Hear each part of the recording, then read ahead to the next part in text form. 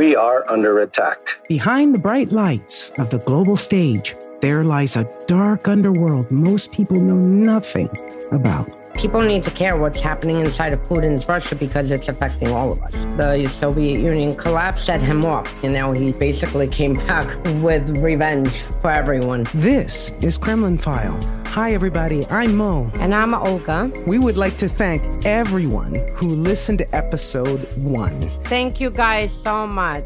I'm getting so much feedback thanking us for doing this series, and it's like, thank you for listening. Someone asked me, like, oh, so what are these episodes going to be? I'm like, wherever Putin is, this is where we're going to be. And we're going to be showing what he's doing there. Yes. You can't be silenced. And the more people who voice their opinion, the more people who show the corruption, show the assassinations, investigate the corruption, I feel that being together as a big block protects everyone and gets the information out there. Let's jump into what is the situation right now that's unfolding in Belarus. Yeah, and for some background, last year, President Lukashenko of Belarus rigged the election, and since then, there has been a very harsh crackdown on protests that were unfolding. Streets and squares in Minsk, the capital of Belarus, have been sealed off tonight after a state-run exit poll suggested the country's authoritarian leader, Alexander Lukashenko,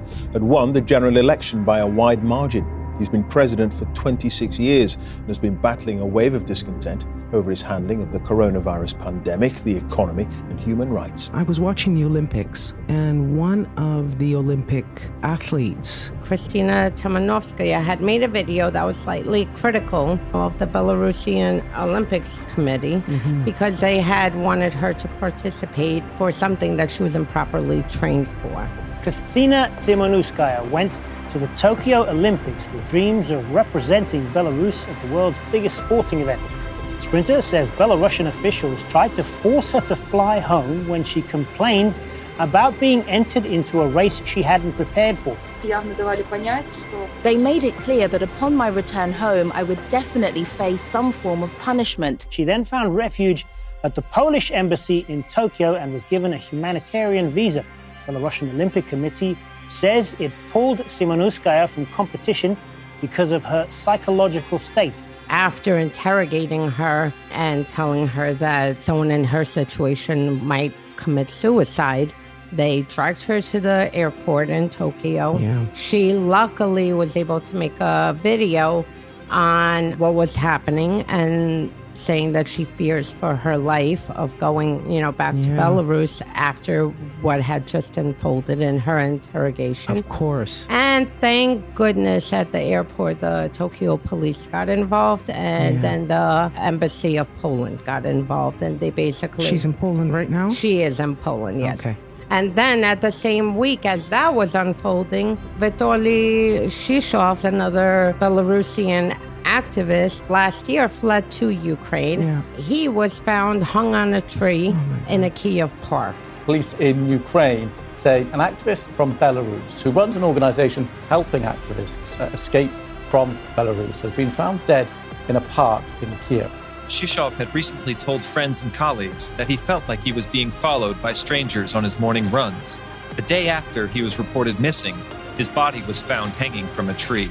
And it, by all indications, looks like that the KGB of Belarus were responsible for the murder and did it as a signal to all Belarusians now living in exile that they're not safe anywhere. Can you imagine the fear that they're feeling now, Olga? Yeah, and it's nothing new. This is something that the Kremlin has done for, forever. I mean, the KGB under the Soviet Union was tracking down dissidents and, anyone who was cooperating with Western governments. We all know of Alexander Litvinenko's poison. Litvinenko, not to be confused with Lukashenko. Former FSB operative Alexander Litvinenko was working with actually our next guest, Yuri Felshtinsky. He was working with him to expose Putin and the KGB blowing up the apartment buildings in 1999, which killed over 300 Russian citizens. Yeah. And for that, he was poisoned with polonium, which made international headlines on foreign soil. So, I mean, Litvinenko was over a decade ago, and here we see the same exact methods. The KGB of Belarus is very much acting in line with how Russian security services work as far as silencing people at home and on foreign soil. Today, we're going to be welcoming Yuri Felshinsky. Hi, Yuri. Thank you so much for joining us. Welcome. Welcome, Yuri. Thank you. So you started working with Litvinenko. I met Litvinenko in November of 98 when I came to Moscow, when a group of FSB officers were preparing themselves for the famous press conference when they publicly came with very damaging information against their superiors, generals of KGB, claiming that they were giving them criminal orders. He actually knew Putin as well. They met once before the press conference. Mm-hmm. And Litvinenko, by the way, was not impressed by that meeting. And he knew that something is wrong. He knew, of course, that this was a mistake, that this was a setup. And it was. Putin would use this press conference to fire all those old KGB generals. The entire group was immediately fired from the FSB, including Litvinenko, and Litvinenko spent 11 months in prison. Then he left, and by that time, of course, Putin was president, and I started to look into September 99 events. 2 years and 2 days ahead of 9/11, 2 seconds before midnight, a quiet Moscow neighborhood was rocked by the sound of explosion. On this very spot stood an apartment building which was bombed, burying more than 100 people and peaceful life in the Russian capital under the rubble. It is remembered as Bloody September. Over a period of 2 weeks, a string of terrorist attacks rocked Russia. More than 300 people died in a succession of blasts throughout the country. Almost 2,000 were injured and lost their homes. Military operations in the Caucasus had ended 3 years before, but by setting off bombs, the Chechen terrorists seemed to be sending a clear message. They were not ready for peace. After the whole country succumbed to fear, someone had to act. It was then that Russia's Prime Minister Vladimir Putin delivered a memorable phrase. "We'll pursue the terrorists everywhere. If we catch them in the toilet, we'll waste them right there." Those who lost their loved ones in the initial bombing campaign still gather once a year to commemorate the dead. They say they will never feel safe. Alexei Rashevsky, RT. There were some suspicious stories around those terrorist attacks, and I decided to try to find out what actually happened. The war in Chechnya has changed Russia's political landscape. Brutal it may be, but it's also extremely popular. People see it as a just war against terrorism. For that reason, many voters have said they're prepared to rally behind Russia's government and Prime Minister Vladimir Putin. As the Russian people went to the polls, the country's military commanders were delivering an ultimatum to the rebel leadership in Chechnya. They told them they must agree to an unconditional surrender or face annihilation. The Chechen conflict has overshadowed these elections, much to the relief of the Russian government. Instead of being punished by the voters for economic turmoil and corruption, it could well be rewarded for going to war. I came to conclusion that the terrorist attacks were organized by the FSB. So I went to Litvinenko to ask if this is possible, that leadership, Kremlin, would give an order to officers, right, to people like Litvinenko, to do what they demanded, to kill 300 people. Like an actual hit. Right. That's precisely how this would be done. They would get this order that the apartments would be blown, and it doesn't really matter that it's in the middle of Moscow and how many people are killed and who is killed. How many families, children, women. Yeah, they don't care. And Litvinenko, he actually told me that he thinks he knows who was able to organize this kind of operation. I mean, he knows who those people are, and he actually told me how to find them and how to find out how this was organized. Mm-hmm. The conversation took place in the middle of the night, if I'm correct, and I asked him if he wants to finish this book together. And he said, well, but how how do we do this? I mean, you're in Boston, I'm in Moscow, and, I am under surveillance, which was true. He was under 24-hour surveillance. We were meeting in the middle of the night outside Moscow. We went into forest, so under the moonlight. As careful, right, as possible. And he said, so how do we do this? And I said, well, what if you emigrate? What if you leave Russia? And he says, you know what? Let's do it. Wow. And he crossed the border a week later. I flew to Georgia, I picked him up, and 1 month we moved from Georgia to Turkey because at one point it became dangerous to be in Georgia because very soon the FSB, of course, knew that Litvinenko escaped. They started to look for him, and they knew that the only real connection between him and the real world, especially outside Russia, is me. So they started to look for me. How much in danger did you feel? I have no idea how much in danger this was, but honestly, I have no idea. But whether this was dangerous or not. You just did it. Yeah, you just followed what you needed. You followed what you had to do. Right. This was this first time, and the last one, I was conducting kind of this James Bond operation, but I was preparing myself for this difficult, operation. I was buying cell phones, like people do in the movie. Really? Like a spy movie. Yeah, exactly. At the end, they didn't work. Not a single one. The only one which was connected was my Russian telephone with the Russian telephone number. Yuri. And so all those KGB guys who were looking for Litvinenko and me, they were calling my Russian number, and I was actually talking to them first in Georgia, then in Turkey. I was pretending that I'm in Boston. Meanwhile, you're through Turkey. Yes, I have no idea where Litvinenko where is. you are. But, right. So, from Turkey on 1st of November, he landed in London. After Litvinenko landed in London, after he started to live there, he became very outspoken. Besides the book, which was published in 2001 as a special issue in Moscow, besides the fact that we made a documentary based on the book, in addition to this, Litvinenko became very outspoken and very critical of Putin. Litvinenko, I have to say, was a unique person. To have him as an enemy was extremely dangerous.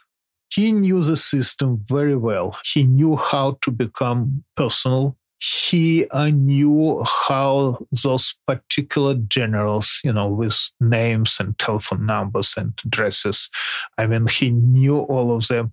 He had photographic memory. He remembered all telephone numbers which ever crossed his table. Everything. Wow. And he would give interviews, for example, right after the immigration. He knew all those generals. He knew their weak spots, and he knew how to make his criticism very, very painful. And the mainstream very often would not, of course, publish him and talk to him, but he did not needed it because he did not appeal to public opinion of the world. He knew how to hit a particular person, given an interview to a small Chechen immigrant publication, because he knew that this text will be on the table of that particular general the next morning. So he knew how to strategically get back at the Kremlin. Right. And I think at the end, they decided it's not possible to shut him down. He was effective at getting the information out and a threat to them. Right. He received his citizenship on 13th of October, 2006. Right. And he was poisoned on 1st of November. The only way to deal with him was to kill him. If you could tell us a little bit of what was happening during the collapse of the Soviet Union with the Russian intelligence services. The red flag came down over the Kremlin tonight as President Gorbachev resigned and brought to an end 7 decades of communist rule in the Soviet Union. The Russian President Boris Yeltsin now has his finger on the nuclear button.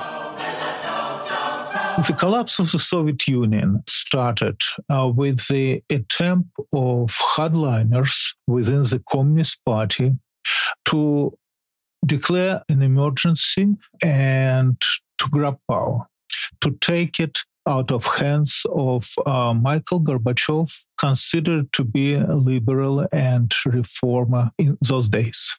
Here is the tricky part. This was an operation of the Soviet special services known as KGB. We thought in August of 91 that these were communist hardliners who are trying to reestablish the power of the Communist Party. When at the end they failed, Communist Party was abolished, and from outside the impression was that the democracy won in Russia, that this was a major democratic victory over the Communist Party. And it was. But at the same time, it was a major victory of KGB, because this was the day when the Communist Party lost control over KGB. Can you tell us about Dresden and what they were doing there and what Putin was doing there? There are two sides of this story about Dresden. Dresden is, of course, East Germany. East Germany traditionally was the base for the Russian intelligence services because it was very close to the West. It was very close to the Western Germany. And then, of course, Western Germany was the major territory which the Soviet military and Soviet special services were interested in. So when you need to infiltrate a particular country, right, you send your illegals abroad and they work there illegally, right? We call them sleepers or illegals. Putin was working there as a person who was in charge of the German Soviet society, blah, blah, blah. Of course, he was working for KGB, but his official positions were very civil. So on the one hand, of course, you do not send your brightest illegals to East Germany. You try to send them to West Germany or to the United States. We could, of course, say that if Putin would be a real, intelligent officer, they would try to send him to West Germany or to the United States. And this is true. But many important high-level KGB officers, like Yevgeny Petobranov, for example, whom people usually do not know, that's how important he was, actually started to serve in East Germany. So East Germany is not the most terrible place for a KGB officer to be. Putin was involved in activity which traditionally would be done by First Directorate of the KGB, which is kind of military intelligence and active operations involving killings, bombings, etc. At the same time, no one knew, quote unquote, about Dresden until 91. When the Soviet Union collapsed, he came back, as well as all those other people who were working abroad. They had to find new positions for themselves. We are talking about active reserve officers. No one was informed that these are KGB officers who are sent to work with you in a particular institution or publishing house or TV channel or radio station. All of them were working there secretly.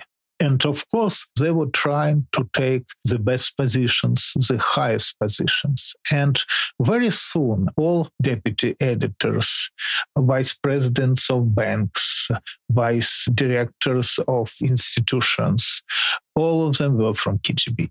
By the time when August of 91 happened, everything was literally occupied by KGB.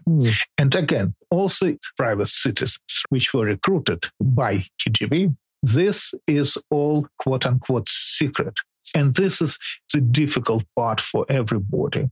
You are somebody, you are a promising young professional. At one point, you are approached and you are told that if you want to proceed, if you want your career to be developed, you have to agree to work for KGB. If you do not agree, we will ruin you.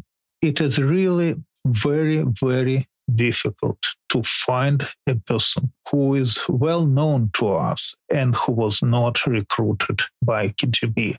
And the recruitment very often is not just a formal recruitment. You usually really develop relations with those people who are recruiting you. Can you give us an example of something like that? Let me start with some major ones. Almost all of Russian Orthodox Church leadership was recruited. Yevgeny Yevtushenko, a major Soviet, later Russian poet. Vladislav Listyev, a famous Soviet TV personality, editor, person who was in charge of major Russian programs. Podberezhkin, a Russian politician who at one point was trying to be as president of Russia, was recruited when he was a student. If you are a sportsman who are interested in going abroad, of course, it's a good opportunity for KGB to recruit you. Otherwise, you would not be able to travel abroad. Wow. Okay. We are talking about major infiltration of the society. Okay. Now, there are several major photographs which reflects the story of August 91. One, of course, is Boris Yeltsin, who is appealing to the crowd, standing on a tank, armored car. Behind him, we see Alexander Korzhakov, who was in charge of Yeltsin's security from day number one. Now, the same day, Anatoly Sobchak gives his speech in St. Petersburg, and there is a person standing behind him, and that person is Vladimir Putin. My point is this: the democratic revolution just started. This is the first day of the Russian democratic revolution. It's a major victory. All hardliners are defeated and arrested and put in prison. But already in that day number one, you have KGB concentrated around all major Democrats, and they have everything under their control. Wow. Yuri, I have one question just to finish off on St. Petersburg. Many people in the West see mafia as how it's glorified with Italian mafia and movies and that it's a separate entity. First of all, what was the relationship between the KGB in St. Petersburg and the mafia in St. Petersburg at the time? How close was Putin to both? Well, clearly he was KGB. How close was he with the mafia? How closely did they work? And how much did it impact what's happening today there? Well, if we agree that the KGB infiltrated all levels of Soviet society, then, of course, we have to agree that KGB infiltrated criminal circles as well. Mm-hmm. Now, with the development of market economy, when a lot of money appeared and many opportunities to earn this money appeared for the first time in the Soviet history, criminal world became a major instrument for enrichment. We are talking about, again, a country which had no laws because Soviet laws could not be applied to contemporary situations, right? No one paid taxes. And by not paying taxes, all of them were, technically speaking, criminals. Law enforcement did not exist not only as an instrument for the state to collect taxes and to keep the order, but also did not exist as a structure which is supposed to be responsible for safety of people, including safety of businesses. In the law enforcement agencies, all businessmen were criminals and crooks, and they actually see him that way. In other words, a businessman would not risk a chance to go for protection to law enforcement, because they will be first to take all his money and to put him in prison because he probably, broke the law 10 times a day. Or they let him accumulate the wealth and then imprison him and take everything. Yeah, and take all his money away. Right. So it's a battle which you cannot win. You're a businessman, right? You try to survive. You try to earn some money. There are some opportunities. The government will not defend you.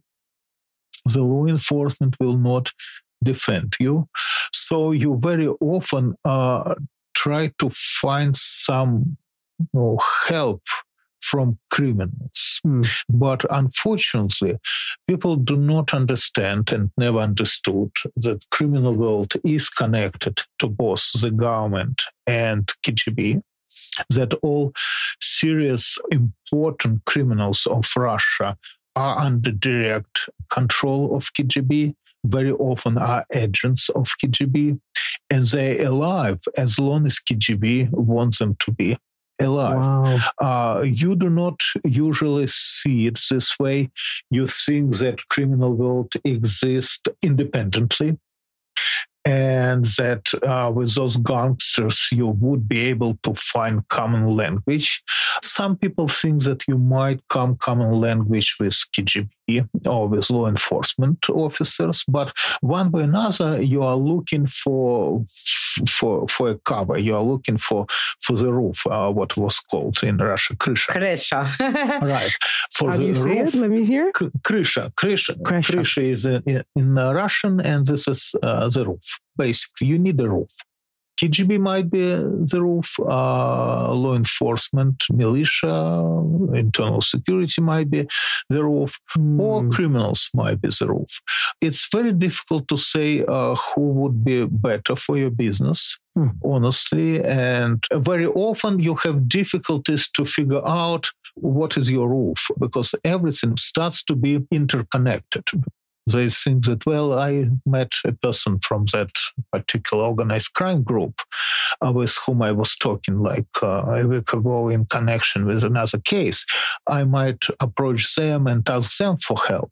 So they start to cooperate. Oh, wow. And with time, it's very difficult actually to say who is a gangster and who is law enforcement. Oh, wow. But once again, when we are talking about serious criminal world and serious organized crime, we should not think that they exist independently. They do exist as long as the state security wants them to exist, and as long as they are under their control. Because every political movement, every nationalist movement, every fascist movement, any of these kind of movements either were born as a KGB project or were taken or hijacked by KGB on a very early stage. Wow. The level of infiltration of KGB into the life of the Soviet country was huge. And this continued after the collapse of the Soviet Union. When Soviet Union existed, this was all secret. Now it's basically the same as done in open. It's out in the open. Now you could say, yes, I'm, in the Soviet Union, it was a shame to say I'm KGB. People at least would be surprised. Probably decide that it's better not to talk to you. Yeah. Now, if you say that I was recruited by KGB, it's like an achievement. Yeah. So we already talked that the country is basically a mafia/KGB state. Putin kind of organized it in that way. But before Putin came to power, there was an incident that used one of their very, very important tactics. And that was the Skudetov case, where the prosecutor was investigating. Putin at the time was head of FSB. The prosecutor was investigating Yeltsin. And suddenly a grainy sex tape appears on TV, destroys this prosecutor's life. The Mako investigation finished. And then Putin, as head of FSB, comes out and basically, says, yes, this tape is authentic. And that's it. How important is that, using that kind of compromise?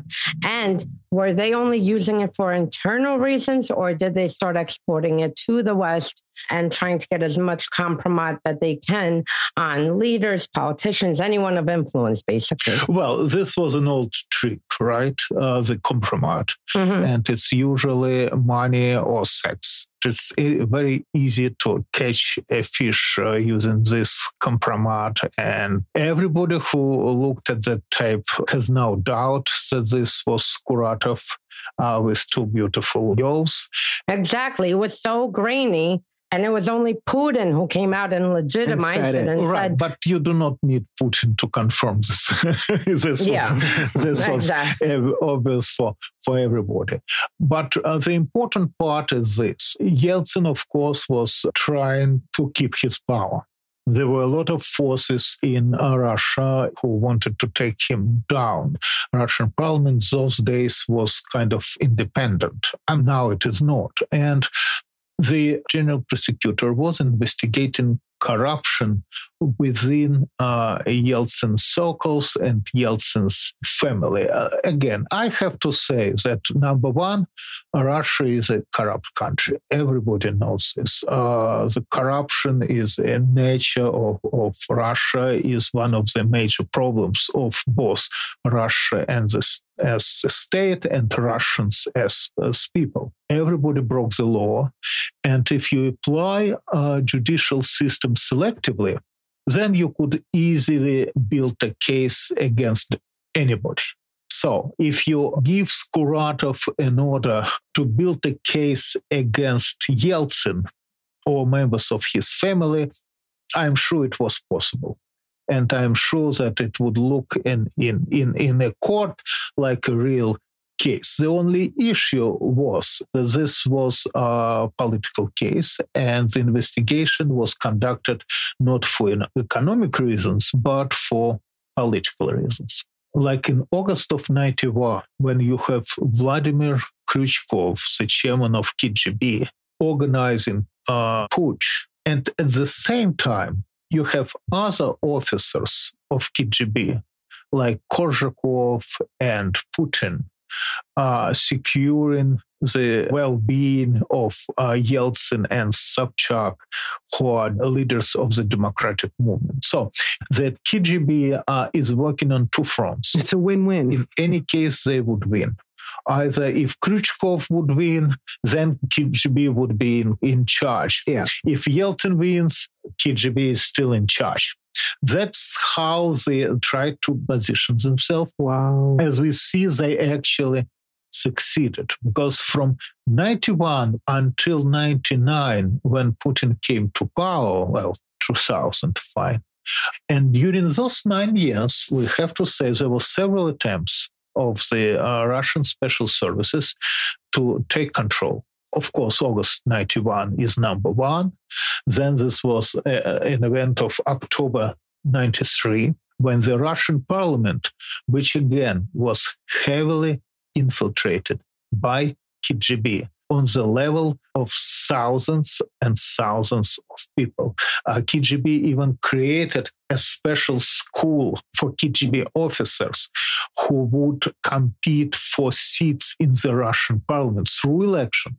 So you have a lot of Russian deputies who are members of the Russian parliaments who are either KGB agents or, more importantly and more often, officers of active reserve, who came to serve as members of the Russian parliament, working at the same time for KGB. Wow. Because of this, you see sometimes the same people working against each other, but indeed, they're working together. They have the same goal. Same goal. They have to deliver power to KGB.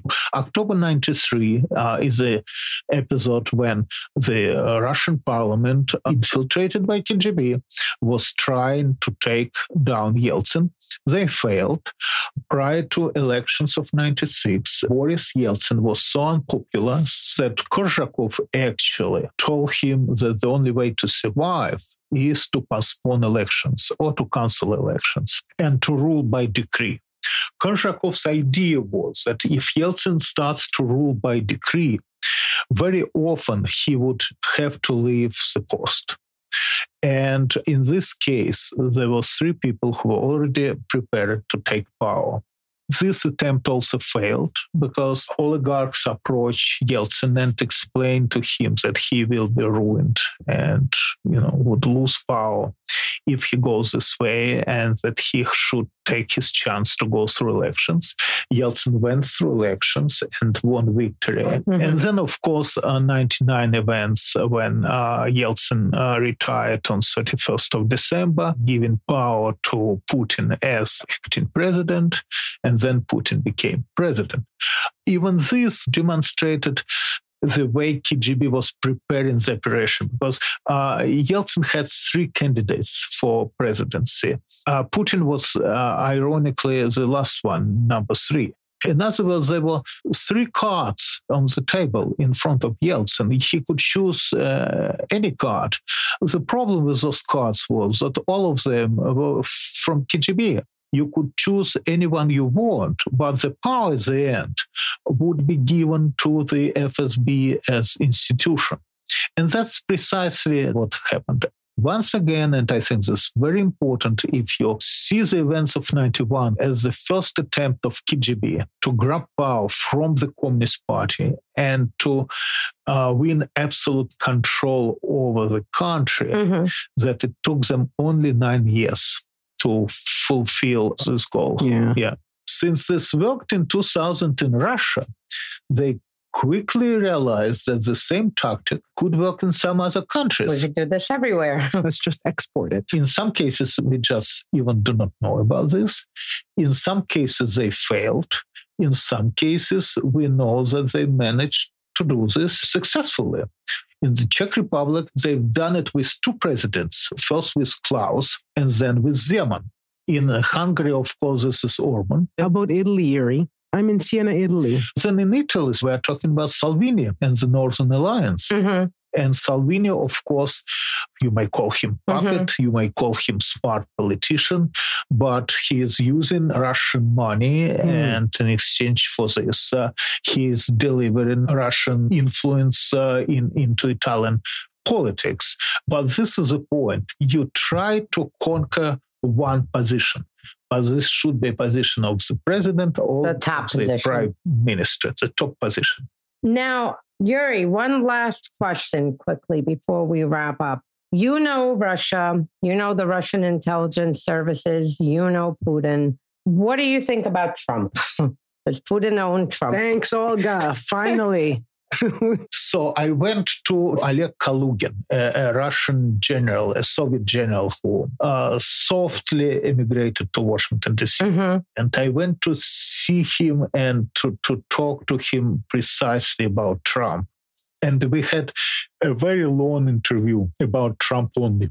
And he was telling me that when he was in charge of St. Petersburg department or KGB, he was deputy of. He's seen the documents, from a reading of which he realized that this was Trump.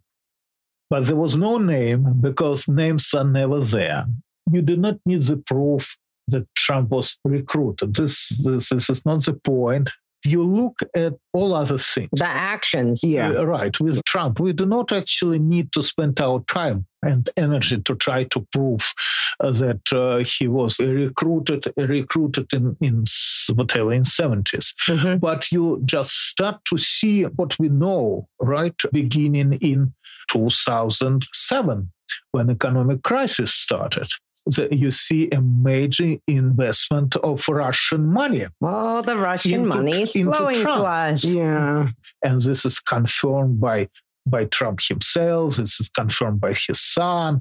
Michael Cohen was given interview, I think, to MSNBC. And he was saying that Trump told him that he knows that it's Putin who is ordering all Russian oligarchs to invest money into his businesses. Wow. Yeah, and not only here in U.S., but here, Kazakhstan, Toronto, I mean. So we are talking about a person who knows that Putin is investing money into him. Yuri has looked. I have looked. Right. It always goes back to oligarchs and oligarchs that are close to the Kremlin. Right. But that's, again, Putin's idea is that he's trying to build a structure which would rule the world as a union of authoritarian leaders. Salvini in relation to Italy, Le Pen in France, Trump in the United States, Orban in Hungary.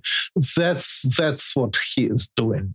Some people love Putin because he appeals to them as a person who wants to recreate the Soviet Union. And some love him because he wants to destroy democratic world. So, Yuri, you are actually coming back. Because you're like a wealth of knowledge. Yeah. Thank you so much for coming. People need to know this. Oh, you're welcome.